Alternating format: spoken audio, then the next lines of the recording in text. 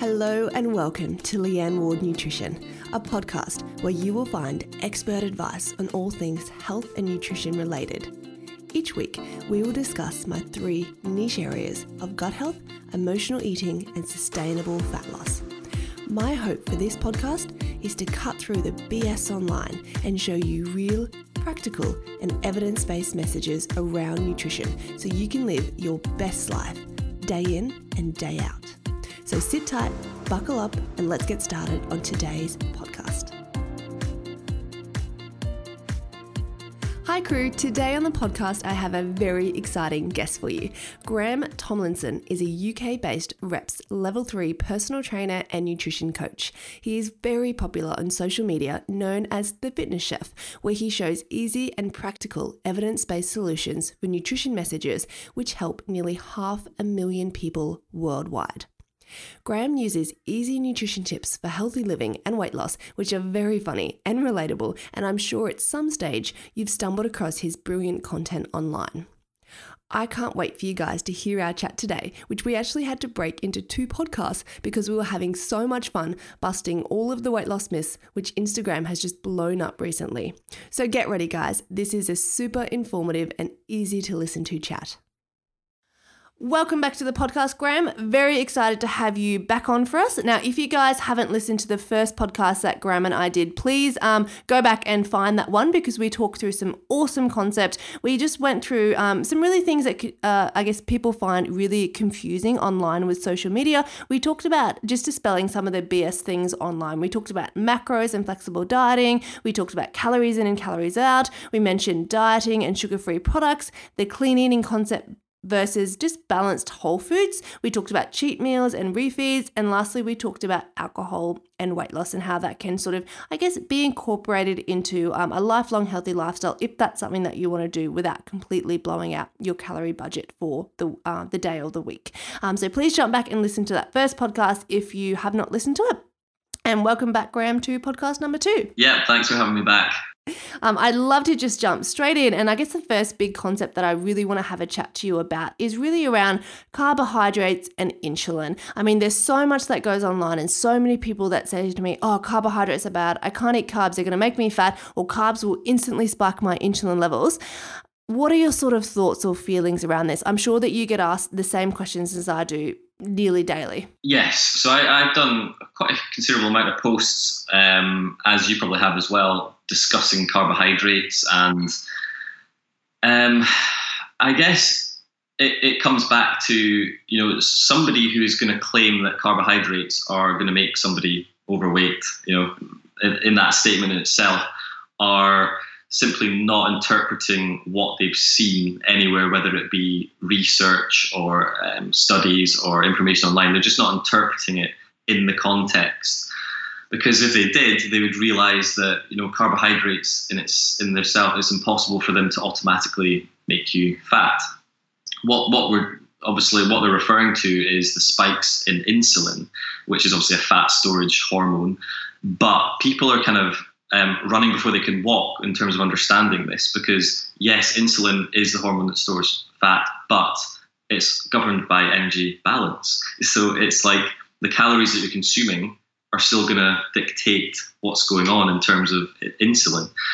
I think it's an interesting kind of thing that we should touch upon as well, is that a lot of people suggest that carbs spike insulin more than any other macronutrient. But actually, I remember there's a couple of studies, and yes, they are only a couple of studies. One was done in 1997. I think it was a guy, Holt, but basically they were testing insulin secretion in high protein foods and high carb foods and just seeing what they were in the number of subjects. And they found that actually the secretion was the same. I think it was beef and bread were the same. And obviously beef is primarily, I think it was like silverside beef or something. So yes, primarily protein with a bit of fat in there, and bread is primarily carbohydrates, but the insulin was the same. So it's kind of like defied everything, that the logic of carbs make you fat. And I think fish and rice was the same as well. So we have, I think it was white fish. So we have another high protein, high carb food with the same insulin secretion. This is obviously just one study. And there was another one, I can't remember who did it, but it was whey protein, and it was actually a lot higher than a plethora of high protein, high carb foods. And whey protein is primarily protein. So we kind of have to look at that research and think, well, if we were to present the findings of that to somebody who is trying to sell a keto diet to people, which is basically saying never eat carbohydrates, and P.S. eat loads of fat because that'll put you in ketosis, despite the fact it's 9 calories per gram, it's quite hard to kind of fathom where this kind of keto concept has, or why it's become so big. And again, all I can think of is the fact that a lot of people just like the idea that something is going to be miraculous for their fat loss, and that this magical state of ketosis is going to be the thing that makes them lose weight, the weight that they've always wanted to lose. And I often get a lot of comments on my posts when I basically will just display some information about keto and carbohydrates and try and make it as unbiased as possible, but whilst saying I don't really think keto, there's much benefit to it. I'll get a lot of comments on there criticizing me, saying I lost X amount of weight on keto. And it's like, well, you lost X amount of weight because you were in a state of calorie deficit, but you were following a keto diet. And yeah, there's lots of different diets that we have. If you think about the general population, billions of people, not one diet is the same as the other. So we're all following our own kind of diet. That's all that's going on there. But the principle is the same for everyone in terms of calorie deficit. So I think that the founders of, basically stumbled out of Atkins, didn't it? That kind of diet in the early 2000s, and now it's keto, and it's it's a good way to make money if you're telling people that there's a magical fat burning state and that you can demonize a macronutrient so you can just cut them all out, which may create a calorie deficit and may help.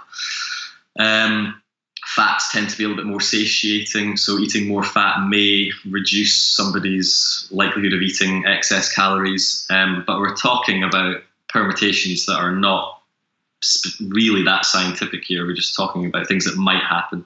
And of course, what happens is it works for some people, it works for others, because some people just couldn't hack it, and some people could have a calorie deficit. Maybe they moved more, who knows? But basically, the principle of it is, well, I'm not sure your opinion on it, but I just don't see how insulin is relevant in this way at all. And these kind of two studies that I made reference to, I mean, if they were presented to somebody who sold their keto plan, what would they say? I don't know what they would say. They would potentially try and wriggle out of it and say, oh, that's just 2 studies, which, yes, it is. But it's still evidence that what they're saying is actually incorrect. I 100% agree. And I remember when I was first, researching the concept of keto many years ago, I was shocked that I was like, why is your level of protein, why do you have to take that into consideration? Surely it's just about eating high fat. You can still eat high protein, but then you just minimize your carbohydrates. And then when I researched it further, I realized that, as you mentioned, proteins also have an effect on your insulin levels. So if you're trying to achieve a state of ketosis from very minimal carbs, if you eat too much protein, that'll actually throw you out of that state of ketosis. And that sort of was the first interesting concept that I came up with. And then when people are like, oh, you achieve this magical fat burning state from being in a state of ketosis, you also achieve a magical fat burning state from being in a calorie deficit. So your body will burn some of your excess fat stores if you're eating in a calorie deficit, regardless of whether you're eating carbs, fats, or protein. Yeah. And I guess, as you mentioned, we were talking about bulletproof coffee before we sort of hit record on this podcast. And, people think that they're putting butter in their coffee and they're achieving this magical fat burning state. No, you're just eating less calories because you're skipping breakfast, and you're probably skipping morning tea as well. That's really what it comes back down to, is really that principle of calorie deficit. And I get so many people asking me questions about keto just from a dieting perspective. Like, yes, it does help some people lose weight, but as you mentioned, for others, it's just far too hard and far too restrictive to stick to. So it's just another principle to help put somebody in a calorie deficit, but it's not a magical, I guess, thing that's going to magically help you lose weight. You're not in a magical fat burning state. You're just overall achieving a calorie deficit because you're eating less throughout the day. Because as you mentioned, perhaps fats are more satiating, or, you're skipping meals and you're just having a coffee with some butter in it instead. Yeah. You're spot on. It's mental that, when it comes down to it, our explanations are as they are here. And yet millions and millions, probably more, tens of millions of pounds have been spent on keto diets or books or whatever over the years. And it was actually first brought in to help people with epilepsy, my belief. And I don't know how we got to this kind of place. I guess 90% of the people that are looking for nutrition advice are probably wanting weight loss, because the obesity rates are going up so much that any kind of capitalization of any kind of food system, someone will try and put a twist on it that, yes, that's good for fat loss. And that's probably what's happened here. And it's probably a lot of well-known people within the industry have decided to adopt this style, and it's gained a lot of popularity over the last few years, hasn't it? And now there's a kind of cultish mentality with keto, almost like the same with veganism, although that's kind of more about morality as well. It's it's dangerous to post about it if you don't want to get attacked online. But it's again, people who are just misinformed as to why the weight changes, and like you're saying there, it's just a calorie deficit, and it's frustrating. But we have to continue to kind of iron these things out and try and reassure people that it does come down to that calorie deficit at the end of the day. It's not down to ketosis. And I think the other thing that people, again, it just comes down to, they just don't have as much information, is if you were to start a ketogenic diet, you would probably lose 3 to 5 kilos in the first week purely from the water weight, because every gram of carbohydrate that you eat, your body stores 3 grams of water. So if you cut out carbohydrates from your diet, you're going to drop water weight like that in the first week, but that's not true fat loss. So seeing those scale changes, people think, oh, I've lost 4 to 5 kilos in the first week. Keto's wonderful. I'm going to keep doing it. But it's just that they're just not well informed enough to realize that that's not true fat loss. Your body's just losing some water weight, which at the end of the day really means nothing. It's not actual true weight loss, and it'll come back on again the minute that you start eating carbohydrates. And that's not a bad thing. Your body's storing weight with carbohydrates isn't a negative thing. And as you mentioned, the concept of keto, it really did originate from epilepsy, and in particular children. There's very good research that if drugs don't assist children with epilepsy, that they try a very ketogenic, very high fat, very low carb diet. And it's seen some incredible results for children with epilepsy. And I just don't know how we took that and made it a weight loss fad, I guess. Yeah. It blows my mind to think we got there. I know. And you're talking about the evidence regarding to the children with epilepsy. And basically that's the only positive kind of evidence of the ketogenic diet. I don't know there's any specific, meta-analysis of keto saying it is specifically a very good way, or more fat was lost on the ketogenic principle as opposed to just a calorie deficit inclusive of all macronutrients. I don't think that. Well, I haven't come across anything that states that, and that's basically what we need to look at if we're going to decide or make grand statements like ketogenic dieters kind of make. So there's a really good point you made about the protein as well. The fact that protein almost offsets, so they're not in the ketosis, and it's almost like, well, they've almost filled in the blanks there, thinking, well, no one's just going to eat a diet of fat, so we're going to have to chuck something else in there. Protein's probably a good one, so we'll fill in the blanks ourselves here and just say that, yeah, that's fine. And it's like, yeah, you probably, when you were looking at that, were just kind of laughing, going, how are we in this situation? It's unbelievable. It's very amusing, and it's almost as amusing as a concept of, I guess, fat burn is in general. Like, people screenshot me, that people from all around the world, and they send me products obviously I've never seen because they're local to the country that they're in, but they're generally around slimming or detoxing products or fat burners. And I guess it just comes back to that concept that people just want that quick fix, or they want that magical pill. They don't want to do the hard work. They don't want to regularly increase their step count and regularly exercise and eat whole foods and actually take care of their body. They just want the quick fix. But I guess it comes back to just knowing that there is no magical pill out there. And if we knew it, if we found it, we wouldn't have this obesity epidemic like we have in the world today. Yes, you're absolutely spot on. A lot of it is down to our mindset and our assumptions and what we, how we use our time and what we kind of value as our time. And at the moment, taking that time to kind of realize how to change our body, we're not prepared to do that at the moment. We're too busy watching Netflix or on our phones or doing other things to kind of take the time to kind of realize that actually quite a bit of effort needs to go into it. And weight gain, in most cases has taken years for the weight to go on. Logically, to think it's going to go off in 4 weeks is absurd. And I'm sure if we sat down with all individuals in question who thought that and said, listen, they'd probably say, oh, actually, yes, you're probably right. It probably is going to take time. So another thing about kind of carbs, and we talk about the glycemic index quite a lot, and we have so sometimes I see posts put up and someone will write, but what about the glycemic index of that food, and what about this and what about that? And I kind of think, well, it's the same kind of principle. A food may be high GI or it may be low GI. But again, if you're talking about weight loss, it's coming back to that principle of energy. So if you start consuming heaps of low GI foods, but actually consuming more calories than you did if you were consuming high GI foods, then it's kind of pointless. Of course, the high GI foods are less likely to satiate you, but satiety, I've always said, is subjective from one individual to the next. So I kind of think that, we need to kind of, again, not necessarily base our entire weight loss on a principle like GI, just like insulin. It's there as a nice guide, actually, to kind of, educate somebody into foods that actually may be slightly more satiating than others and have more fiber and things like that.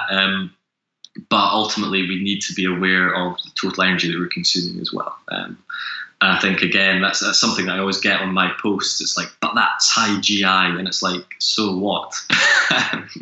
We're allowed to consume different types of foods. You need to chill out. 100% agree. And I think that people almost, I guess, again, lose sight of just nutrition is so complex, and you can eat a high GI food. You're not automatically going to gain weight, because the thing that people forget is that there are other nutrients that also slow down the absorption of food in your body. So if you were to pair a food with some fat and some protein and some fiber, you are slowing down that digestion of a meal. So again, it comes back to the basic principles of nutrition. Choose a serve of, lean protein, choose some veggies for your fiber. It's going to increase the digestibility and, your body's going to break it down a lot slower. Choose a small serve of healthy fat in that meal. Again, your body's going to absorb it slower. You're going to feel a lot more satiated. Then choose a carbohydrate. And if it's a high GI carb, it doesn't really matter at the end of the day, as long as your energy balance is in check and as long as you're eating enough vegetables and you've got a great mix of sort of macronutrients in that meal. And I think people forget about that concept. And I did a post a couple of weeks ago, and it's basically talking about pre-workout nutrition. You could eat a banana, or you could eat, we call them lollies here in Australia. I don't know if you guys call them the same thing, just like candy. Yeah, I've lived in Australia for a while. It's like sweet. Yeah, exactly. Yeah, so I did a post talking about, you could eat a banana or you could eat a couple of lollies or a bit of candy. It wouldn't really make a difference if you're using that as a pre-workout source, because you want something that's rapidly absorbed, a carbohydrate that's quickly absorbed, to get some energy out of that to fuel your workout. And I had people bashing on me for, how dare you be a dietitian and promote lollies and there's no nutrients. And I thought, and someone was talking about fiber, but the banana is so high in fiber. And I thought we should be aiming for 30 to 30 grams of fiber a day. A banana might have 2 to 3 grams at most. You could definitely make up that fiber throughout other meals as long as they're balanced. And I'm not saying that people should just go and eat bags of lollies or bags of candy. But in the end of the day, if that's, that person, that individual loves lollies or loves candies, and that's what helps them, keeps them on track. If that's that small 20% of their diet, if they use that as a pre-workout nutrition, that's wonderful. And their body's going to use that energy so easily. But people just, I think it came down to that whole clean eating concept, like you can't eat lollies, they're terrible, there's no nutrients in them. And people just forget that sometimes when we eat food, it's okay to eat food without, that's not packed full of nutrients every single time we eat. And I guess that where we talk about high GI foods, it's okay to have them particularly before a workout because they're going to give us the most maximum amount of energy. It's actually more detrimental to eat foods that are low GI and high in fiber and high in fat before a workout because it's absorbed so slowly and your body can't utilize that energy to get the best advantage out of your workout. Yeah, absolutely. Can you imagine knocking back some porridge or oats before, playing some sort of sports match? Your performance would definitely be inhibited because you have indigestion. But, you see tennis is the one where you always see tennis players having, half a banana between games because, like you're saying there, it's rapidly digested, simple sugar. And yeah, it's, again, applying context to the food, and those people who are criticizing you for posting the sweets and the lollies are just not understanding the context that, yes, I'd have these because I'm about to go and do this. But if you're sitting watching a movie at night, you may be more mindful to pick something that, is maybe not so high GI. Maybe something that's going to satiate you a little bit more, like some fruit, for example, or whatever. So, yeah, again, I think people see food these days and they almost, anything that doesn't fit with their narrative at all is almost like, but what about this? But you're doing this, but you're doing this. And it's like, well, actually, I'm not speaking about that at the moment. I'm actually, like you're saying there, before you're going to go to the gym or play sport or whatever, that's what I'm talking about here. But people almost ignore what you're saying because they instantly get triggered by something that they believe that doesn't align with what you're kind of saying, but they don't really appreciate the context that you're saying it in. And I think that's rife on social media these days. And in some ways, even replying to some of these people, they'll still find a way to argue back. And it's like you're trying to actually help, but actually you realize, I think I said in the previous podcast, it's very difficult to get someone away from their own kind of belief system that they've kind of had ingrained in them by a couple of people that they follow on social media. And it is. And I guess I get a lot of questions from, younger dietitians or new graduate nutritionists and that sort of thing saying, how do you convince people? And it's not our job to convince people. It's not our job to say to someone, hey, you're doing this wrong, or hey, there might be a better way. It's our job to give people the information that's available that we know that is the current evidence and the current science at the time, and allow them to make the most informed decision. And if it's not the decision that we sort of think is right for them, then it's not our job to try and convince them otherwise. They've got to do what they believe is right for them, because you can't ever tell somebody to change. They need to want to change for that change to ever be effective and to ever be long term. Yeah, I absolutely agree with you on that one. Nothing to add. You summed it up well. Yeah. Well, I've got a question around how do you deal with all the questions around detoxes and fat burners? Because I cannot believe that in 2019, I am still talking to people about why they do not need to detox. Yes, I'm with you on that one. It's I've always thought to myself, because a lot of influencers who promote these detoxes and juice diets and things like that, they don't have any qualifications. But I always think, I look at the comment threads sometimes on mostly their paid advertisements. So I doubt they're actually doing these things, which probably mean they'll be on the toilet for 3 days. But anyway, they basically, I look at the hundreds of comments, and so many of them are, why are you promoting this rubbish, blah, blah, blah, blah. People just understanding that it's absolute nonsense. And then I think to myself, why is it still going on? But it's actually, what you don't see is the people that aren't commenting there who are actually believing it because they love that influencer, and they kind of look at it and go, okay, and they probably buy it. It's what we don't see that's worrying. For every person who is commenting saying this is a load of rubbish, you should be ashamed of yourself for promoting something which is completely unproven and unnecessary because we have working organs that already detox our bodies. For every one person commenting saying, criticizing what's going on there's probably about 5 that are buying it with the commission code or whatever. And that's the thing that's really scary. And it again comes down to a lack of education across the general population as to what is required for optimal health.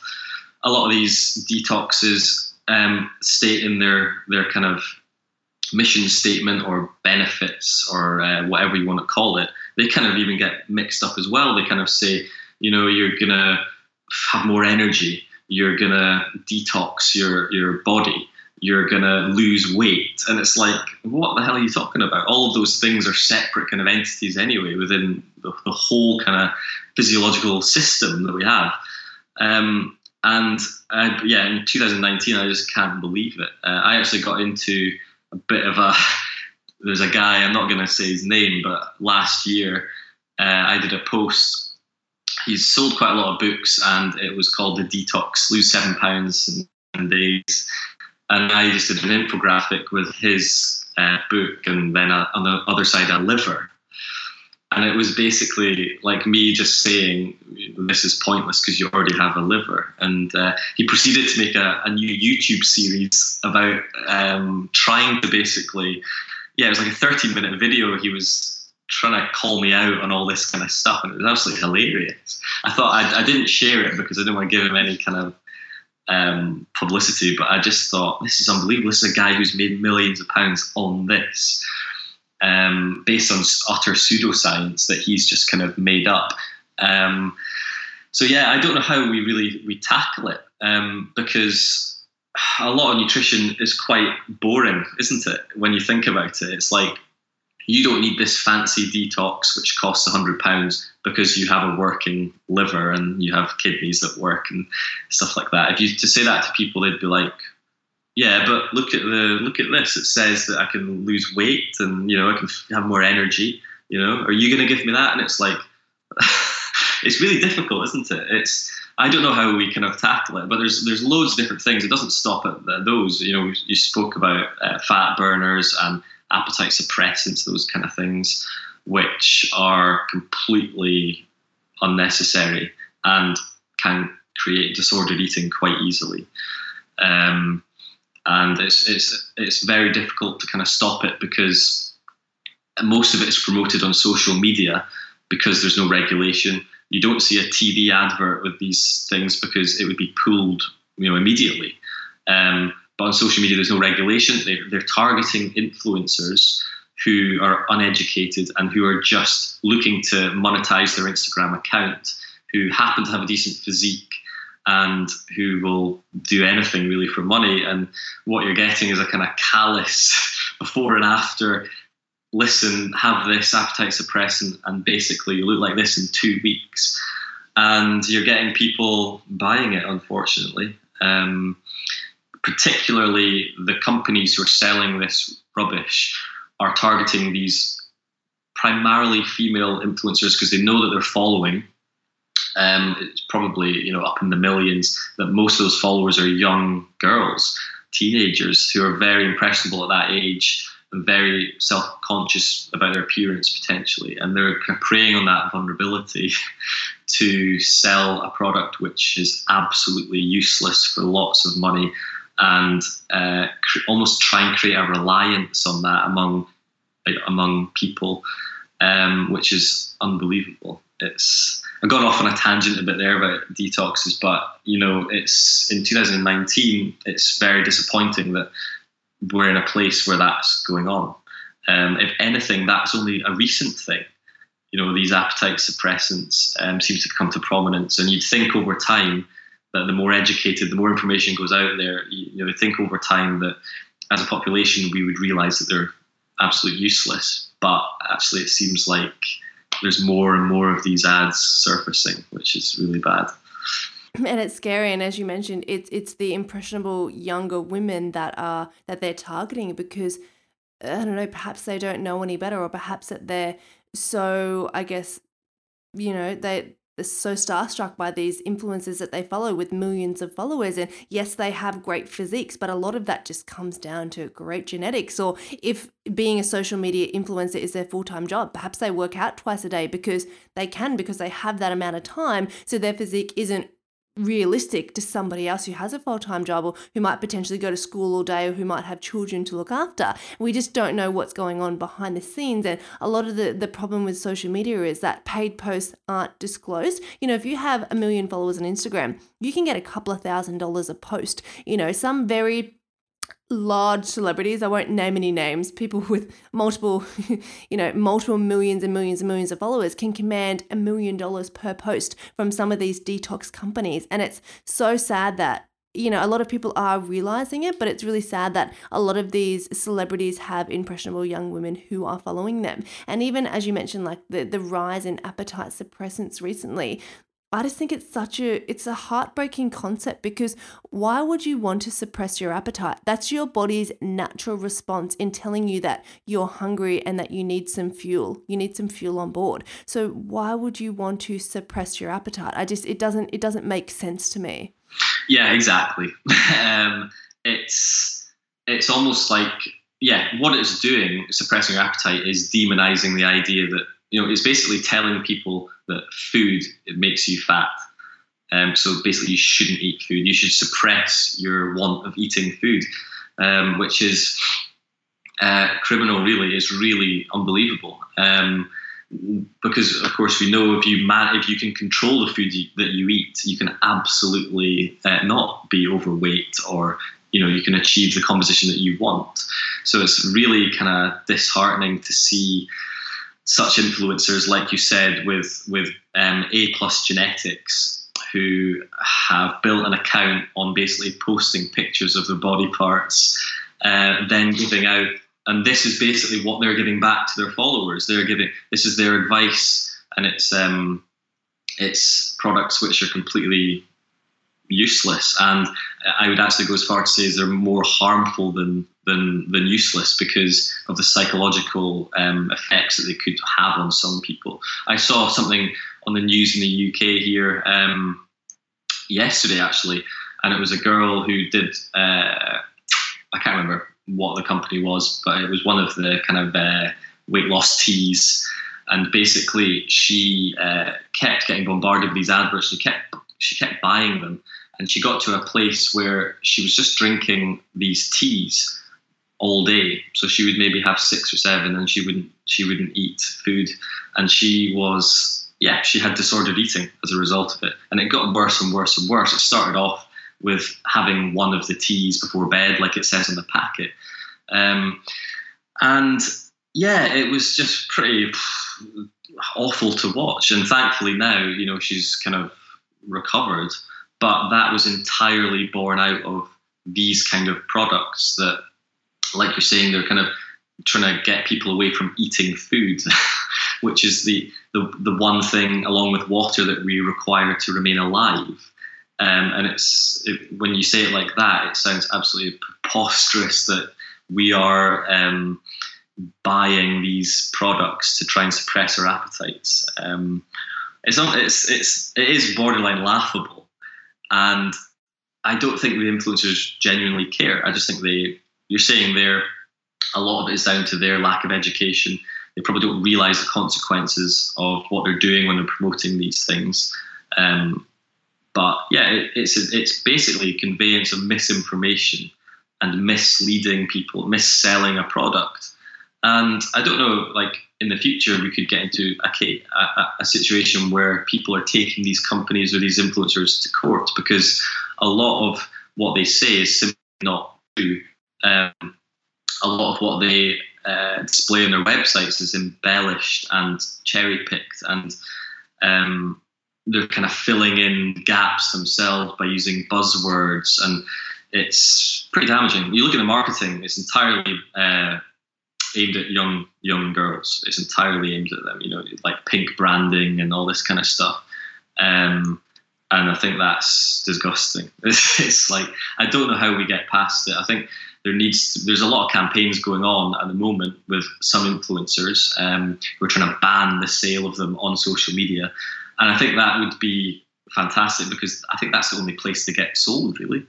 Because, like I was saying before, if that went on TV, an advert about an appetite suppressant, could you imagine it staying there? I don't think so. I think it would be taken down straight away. But is because social media has no regulation. It's almost freedom of speech to say whatever you like, regardless of the consequences. It's like an ideal place for these companies to kind of sell their product, unfortunately. Yeah, it's scary. And as you mentioned, I don't really know anywhere else besides social media that these products are being sold. And these companies, because there's no regulation, these companies are the people that work as their sort of marketing agents. I have multiple emails, and every time I say no to them, they come back and they throw more money at me. And I say, no, like I will never, ever work with you. And they throw more money at me. And it's exorbitant amounts of money. And it's scary because some of these influencers, that's their full-time job, and they might think that they're doing no harm and they're accepting money because that's their payment and that's their job, but they don't realize the harm and the damage that they're doing to some young people. And we've had cases in Australia where people have ended up with organ failure in the ICU from taking these detoxes and these teas. And as you mentioned, it can do more harm than good, not just from a mental health perspective, but also from the perspective that a lot of these detox teas are laxative teas. So if you're just constantly running to the bathroom, they're just like a natural laxative, and they're promoted as natural because they're more of a plant-based laxative, but it's not good for you and it's never going to be good for you. And a lot of the times, as you mentioned, these influencers, they're genetically blessed. They're not getting these results from these detoxes or from these cleansers. And even these websites are using false photos. I've had my followers send me photos where companies have used my photos that I put on my own personal account and talked about maybe, I don't know, whatever caption that I talked about, and they've stolen my photos and they've put them on my website, and they've said that this is my transformation using their products, and I've had to report them and put them up for copyright and all those sorts of things. And so they're not even using actual real testimonials. It's absolutely ridiculous, and how they get away with it, it blows my mind, because in any other industry you would think that health would be so much more tightly regulated. But it's just not, and it's scary what some people can get away with and some people can promote, and these poor young girls that are believing it, really. Yeah, I think it's the problem with social media is that there's no regulation, and that so what you get is people who have integrity, people who are trying to help people with evidence-based information which is useful, provide tools for someone to aid their life. But you'll also get people who are trying to take advantage for financial gain, whether it be the cleanses and things like that. So yeah, that's unbelievable that you've had your photos taken and put on there. I mean, it's just incredible. It's like there's no shame in what these people are doing. And yeah, it's a very strange kind of thing. But you can see on a lot of the before and afters that these influencers post with their adverts with whoever it is, that sometimes it's very, very easy to see that they've just sucked their stomach in, or pulled their leggings up, and sometimes I wonder, honestly, it's so amateurish, sometimes I wonder whether they do that on purpose to get more people commenting saying we know that that's fake. I sometimes wonder whether they're actually doing that. Like, is that where social media is at? I wouldn't put it past people to be doing that, which is unbelievable as well. It's it is ridiculous. It kind of goes against everything that nutrition is about. All these kind of products. Every time we try and help somebody, it's they're eating real food or they're changing something to do with their lifestyle. These products are just unwinding out, just going against everything that stands for. And that, they cost so much money as well. It's like the owners of those companies must be like absolutely laughing. So yeah, I don't know how they kind of get away with it, but I don't know the answer as well. I think Instagram is a platform or any social media is a platform where you're entitled to sell anything, really. It's not up to Instagram to decide, that's rubbish, that's good. They're never going to do that. So I don't know, there's probably not a way that you can stop it surfacing on social media. But yeah, the only thing that we can do is try and raise awareness of why these things are so detrimental without being overly angry in the message, because that gets away from kind of people listening. So trying to be as objective as possible, as calm as possible, and kind of telling people why it's maybe not a good idea to have these things and why it's maybe a better idea to consult an actual dietitian, for example, if you want to change something or something's not quite right with your nutrition, and seek people who are actually qualified and have your best interests in their mind. 100% agree. And I would just say, again, it comes back down to, I guess, that knowledge. We're never going to be able to stop all of the, I guess, BS that we see online, but it comes down to, for our listeners, being as informed as they can. And if you were to sort of enlist the help of a professional, again, even we know that, there are online nutrition certificates for a 4-week course and you can call yourself a nutritionist. It's a very unregulated field. Same with health coaching. So if you're looking to enlist the help of a professional, probably a great place to start is if a professional was to ask you what you wanted to do with your lifestyle and what you thought worked for you and the things that fitted into your lifestyle, they are somebody who at least have your best interests at heart, rather than saying, all right, this is what I do, this is what works and this is what we're going to do. If they're at least asking you and trying to have that individualized approach, at least you know that you're sort of getting something that might at least fit into your lifestyle. And that's probably a great place to start, because I get a lot of questions from people saying, how do I know? Everybody's got qualifications these days. How do I know whether they're good or whether they're bad? So I guess probably my key take home would be make sure that they're at least taking into consideration your own individual, lifestyle, and not just flogging whatever diet or style of eating that they 100% believe in. Graham, do you have anything else to add there? Would you agree with that, or have any other tips where our listeners can, sort out who are great people to follow, who are really evidence-based people to follow? No, I absolutely agree with you. I think you've touched on something very important there in ask. So instead of inflicting your belief and your one-fits-all approach, we see it quite a lot, unfortunately. But instead of doing that, we are actually getting information from the client or the individual to then come back with what we think the best approach for them is. And that is basically adding value for somebody, because we're appreciating their specific situation, because everybody's different. So I completely agree with that. In terms of finding these people now, it's hard. I think there's lots of great accounts on, for example, if we were to go to social media, but for somebody who is new to it all and fairly uninformed, it's hard for them to understand who is probably going to give them the best value compared to somebody else. But I think there's so many people selling a meal plan or these specific workouts, and it's just basically a PDF firing out, and it might help some people, but the likelihood is that you're paying a lot of money for something which isn't actually tailor-made for your own specific lifestyle, and therefore the chances of you getting the maximum out of it are probably reduced. Whereas if you were to consult with somebody who had a bit more empathy towards your situation, a bit more understanding about your situation, there's more chance that you're going to actually get more out of it and succeed at the end of the day.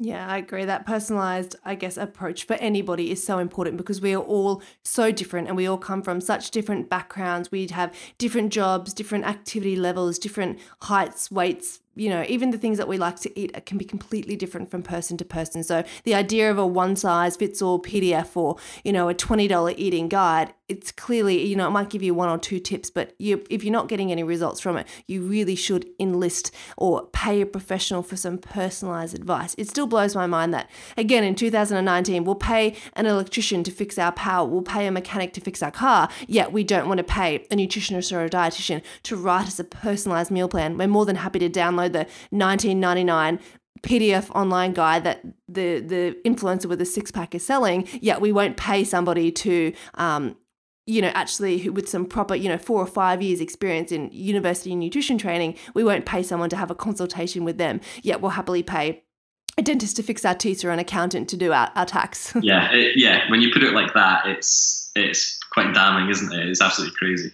Yeah, so that's probably my take-home messages from, I guess, my chat with Graham today, is that individual and personalized approach is so important. So if you're listening, guys, and you're not achieving the results that you want, and you've tried the $20 online PDF plan and you're just not able to make sense of all of the fluff out there on social media and it's very confusing, enlist the help of a professional, because investing in your health will only pay off long term. And that's probably my biggest take home. Graham, did you have a big take home message for our listeners today? Or if there's one sort of tip that you generally recommend to people as a great starting place, what would sort of that tip be?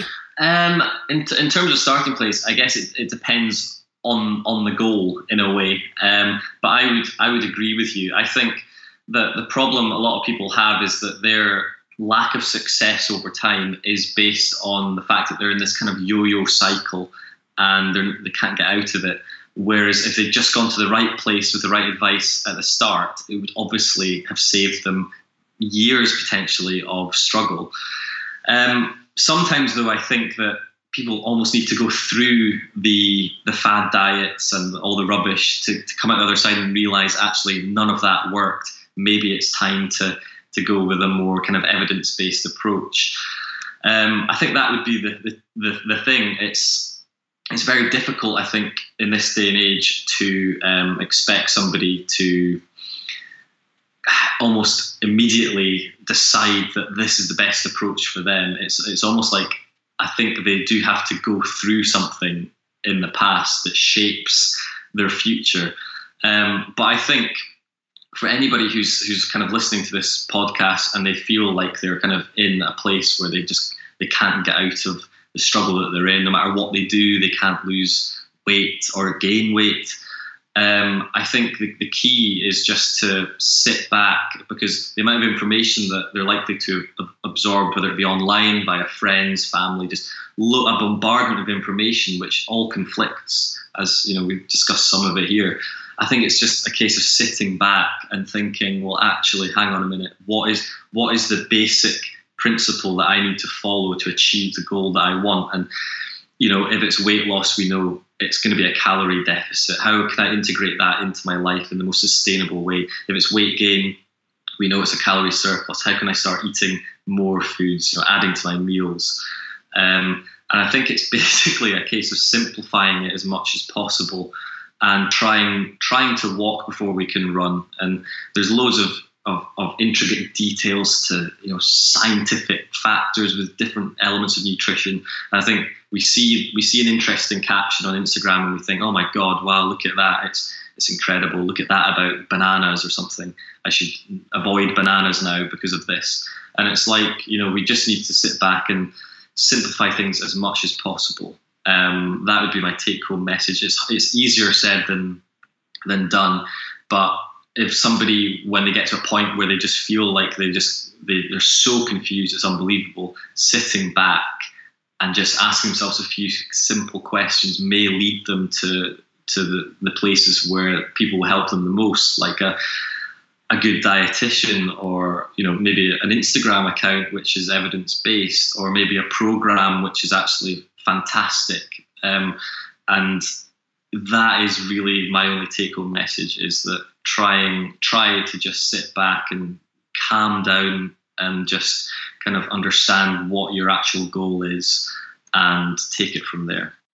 I 100% agree with you. And the very first podcast I ever recorded was one that I just did by myself and was called 6 Simple Fat Loss Tips. And I got so many messages and emails after that, just from the advice in there, where my 6 tips were basically around, are you drinking enough water? Are you getting enough steps? Are you having an even spread of protein throughout the day? Are you reaching your fiber target from vegetables? You know, are you eating a small serve of carbohydrate with all of your meals so you're not craving carbohydrates and, you know, binging on sugar after dinner? They were just the most simple messages that we hear time and time again, and people just forget about them. And the amount of messages that I got from people who were like, I'm not eating, you know, 5 or 6 serves of veggies a day. I'm not having my fruit, which is why I potentially crave sugar at 3 p.m. every day. You know, I don't get enough water and I rely too much on coffee.